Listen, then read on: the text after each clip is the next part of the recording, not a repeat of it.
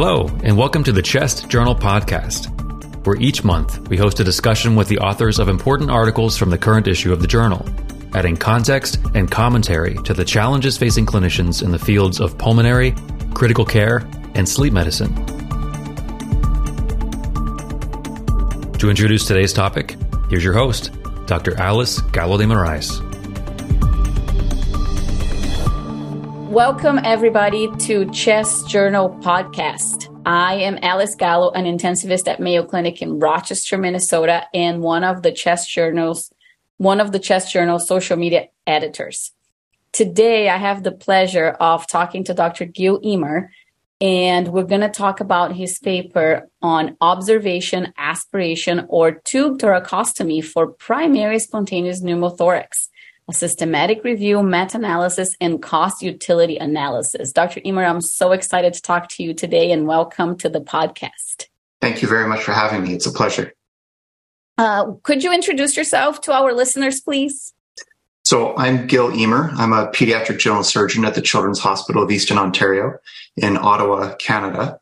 And I've been in practice now for 2 years. And this project actually started when I was a fellow at McMaster Children's Hospital, which is just outside of Toronto in Ontario, Canada. I have an interest in health economics and health outcomes. And I saw an opportunity when I was a fellow to examine this because it's something that crosses over from the pediatric world to the adult world. In terms of its distribution. And there were some new studies that had come out that seemed to question whether or not the guidelines were appropriate for everybody. And so I thought it was a good opportunity to put my training into practice. Oh, I love that. And that ties up with my next question that I had for you. Just for our listeners to know a little bit about you, about the author, just tell us about a typical work day or week for you and how your day-to-day practice inspired you to do this work. You already touched a little bit on it, but tell us a little bit more. So now that I'm working at CHIO, the day-to-day it changes every week. I work with 4 amazing general surgeons who are my colleagues. And so we kind of split clinic and operating time, but we've got some protected time for research as well. So every week's a little bit different. We're also fortunate enough to have a couple amazing fellows that we work with and who we're in the process of training at all times. And we see our fair share of thoracic surgical disease, including spontaneous pneumothorax. But we have a pretty diverse mix, including colorectal and oncology and trauma and all that sort of stuff. So it's a pretty diverse practice right now. When I started this study, I was doing my fellowship in pediatric surgery at McMaster Children's Hospital.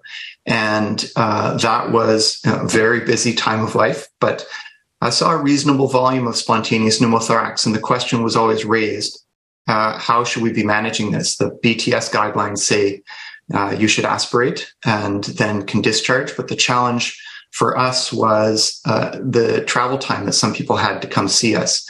Should they be discharged? Should they be admitted?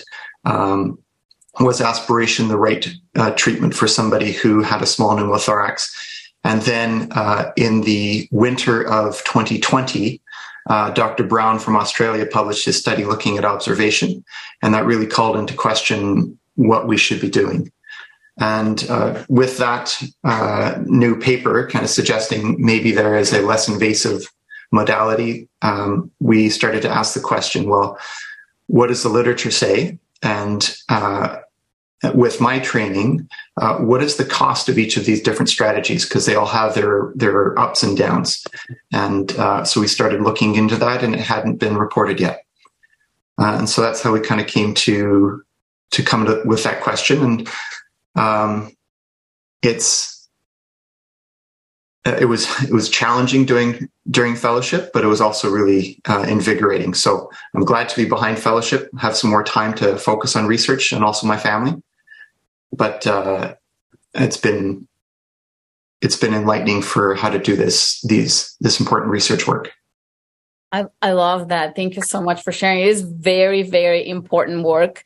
And when I was reading your paper, I was very fascinated about the fact that you chose to look also into cost, because it's a very important topic. But I feel like sometimes in medicine, we don't talk openly about cost. And I feel like sometimes on the day-to-day, we don't pause to think about like, okay, is this procedure that I'm offering going to be the most cost-effective and the most clinically applicable? So share with us a little bit about why you chose to look into cost, and how does the cost affect the care for your patients in the health system where you practice? So in the Canadian context, it's a public payer healthcare system with essentially it's a single insurance provider, which is the government.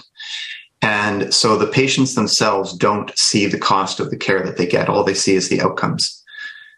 And as physicians, we need to be careful stewards of those resources so that we can treat as many patients as possible. Absolutely. And the resources can be length of stay, hospital admission, but it can also be the cost of devices that we use, operating room time, all those sorts of things. So what we should be striving for is the best possible patient outcome. But if there's multiple ways that you can do patient care, and in this example, there's several ways that you can manage a spontaneous pneumothorax. The question arises, first off, is clinically, which is the quote unquote best one, the one with the best outcomes. But the other side of it is what's the most costly one. So we commonly see that with cancer therapies where there's a new drug that comes out, but it's $1 million for treatment or $500,000 for treatment. And the question arises, does the added benefit of that intervention pay dividends for the patient, but also for the system? Yeah. And in other healthcare systems where resources may be even more limited, then costs can be even more important. Whereas in other systems where it's the health insurance, private health insurance, it may be that the outcomes are more important, and that's a difficult balance to try to figure out.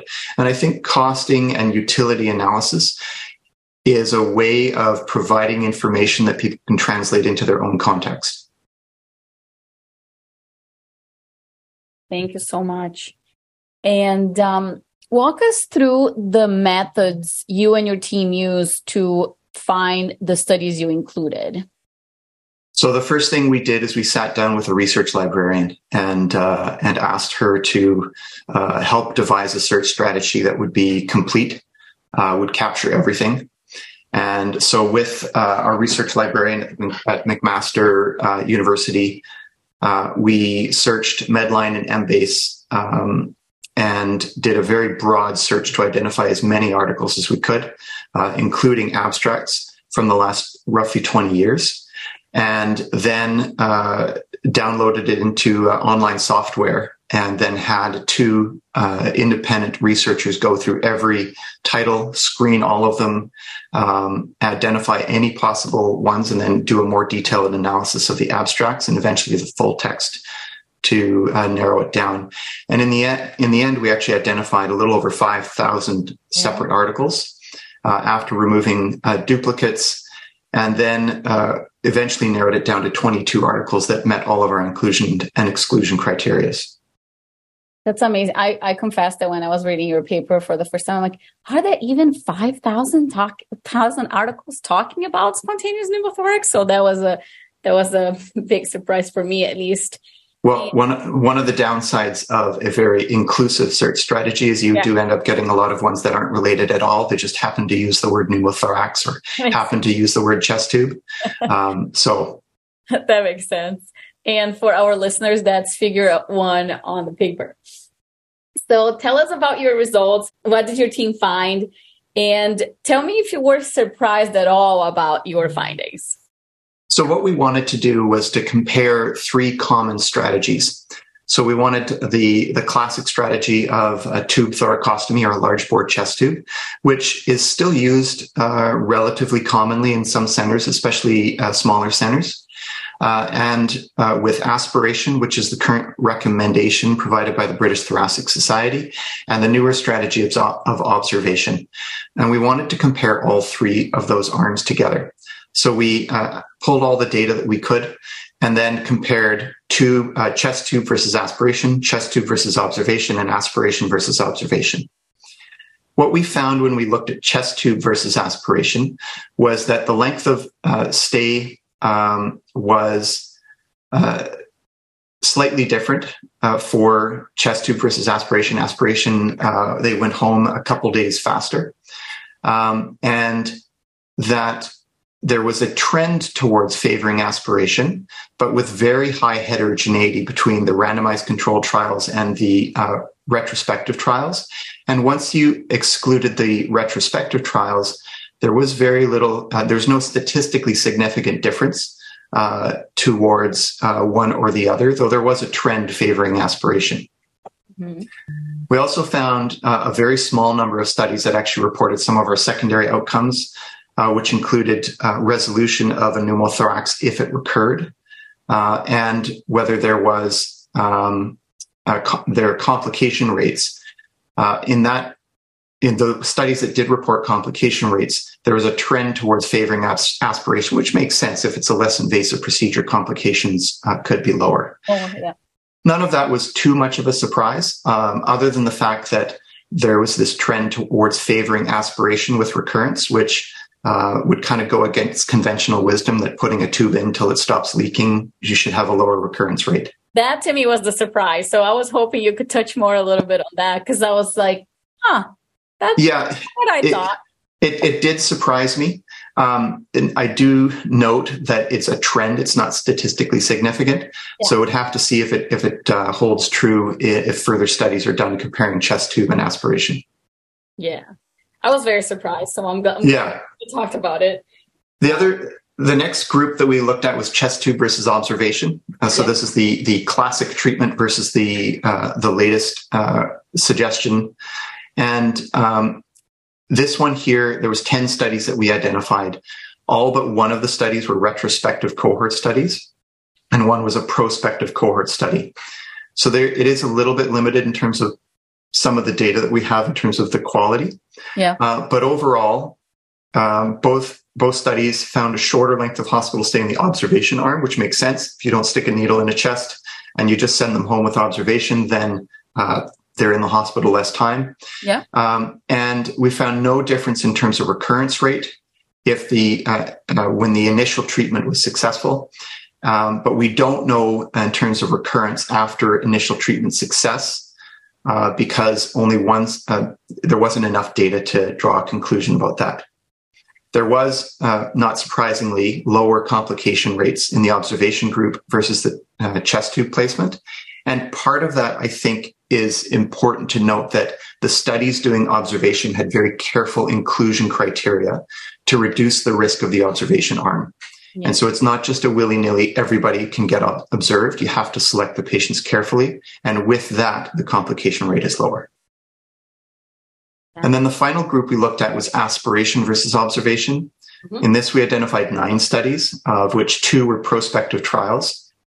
And we looked at length of stay, of which only one study looked at it, but it did find a shorter length of stay with the observation group, and this was a high-quality randomized controlled trial that looked at that. In terms of success rate of observation versus aspiration, all the studies found higher rates of resolution with aspiration, but there was high heterogeneity, and so we didn't pool the studies any further beyond that. And there was one outlier, and when we removed that, the heterogeneity fell significantly. And so we pooled those 4 studies, and aspiration had a higher rate of resolution when compared to observation, which kind of makes sense. If you suck the air out, then there's a better chance for scarring to occur to seal the area off, which is the way we think some of these are prevented from coming back. But overall, the one prospective randomized trial showed a lower complication rate in the observation arm, despite the higher recurrence rate, which was interesting for me. Very interesting. And again, good conversation point with our patients, right? When deciding what to recommend. And speaking of recommendations, is your practice changed in any way since you had your data and since you published this paper? So my practice is a little bit, yes, it has changed, but not for everybody. Okay. So at CHIO, we're our catchment area, because we're the tertiary referral center for children for a very large area. Many of our patients, if they're coming down with a pneumothorax, have to come by air. And so they're automatically excluded. Some of our patients come from 4,000 or 5,000 kilometers north of us. Wow. They're not candidates for observation. They need some sort of tube to decompress to allow safe air travel. But for my local patients who are relatively asymptomatic or asymptomatic and who meet the criteria from Dr. Brown's study, I will offer them observation if they are able to get back to my center easily and quickly should symptoms worsen. For those that don't, I will do a trial of aspiration by putting in a small bore pigtail in the emergency department, aspirating, and then waiting a few hours to follow the BTS guidelines, and then removing the tube if there's no recurrence. If there's a failure, then I put them on suction and I admit them. And that has changed since I did the study. I used to be much more admit and put on suction, wait 48 hours. That's awesome. And if you could give guidelines to our listeners, so what would you tell them to do? What would you suggest? So I would suggest considering observation in patients who are reliable, who are able to return to the emergency department easily, and who meet the criteria set out in Dr. Brown's paper in terms of who qualifies. But discuss it with the patient, because if you're not following guidelines, you need to tell them, here are the options, and here's the pros and cons of each option. There may be a slightly higher recurrence rate or failure of the initial management. Yeah. But the benefit is that there may be a lower complication rate if we have observed this. If it's somebody who can't reliably get back or has to travel quite a distance to get you, they need a minimum of aspiration. And if they're traveling, they need a tube to stay in while they travel, so more air can be evacuated if needed. Yeah. That's awesome. Thank you so much. And if I was going to ask for a couple of parting pearls for our listeners, what would you tell them? Like your take-home message? So the big thing for me from this is the cost utility modeling.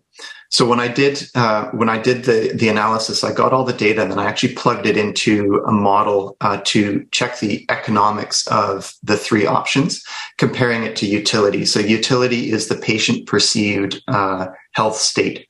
So the higher your health state or the better health you're in, the higher utility you have. And actually, and I used published literature looking at the utility of pneumothoraxes. So with a pneumothorax, you have a lower health state. And using that, the observation arm actually had the best health state and the lowest cost treatment. So it's not just that there's less interventions and it's cheaper, but according to the model, they actually had a better health state compared to the other two treatment options. So it's not just an experimental thing that reduced costs. It may actually be improving the patient's health status by doing observation. And so it's there may be even more to it than just the clinical side. That's amazing. Thank you so much. I have talked to Dr. Gil Emer today about his paper, Observation, Aspiration, or Tube-Thoracostomy for Primary Spontaneous Pneumothorax, a Systematic Review, Meta-Analysis, and Cost Utility Analysis that will be out on this month's Chest Journal.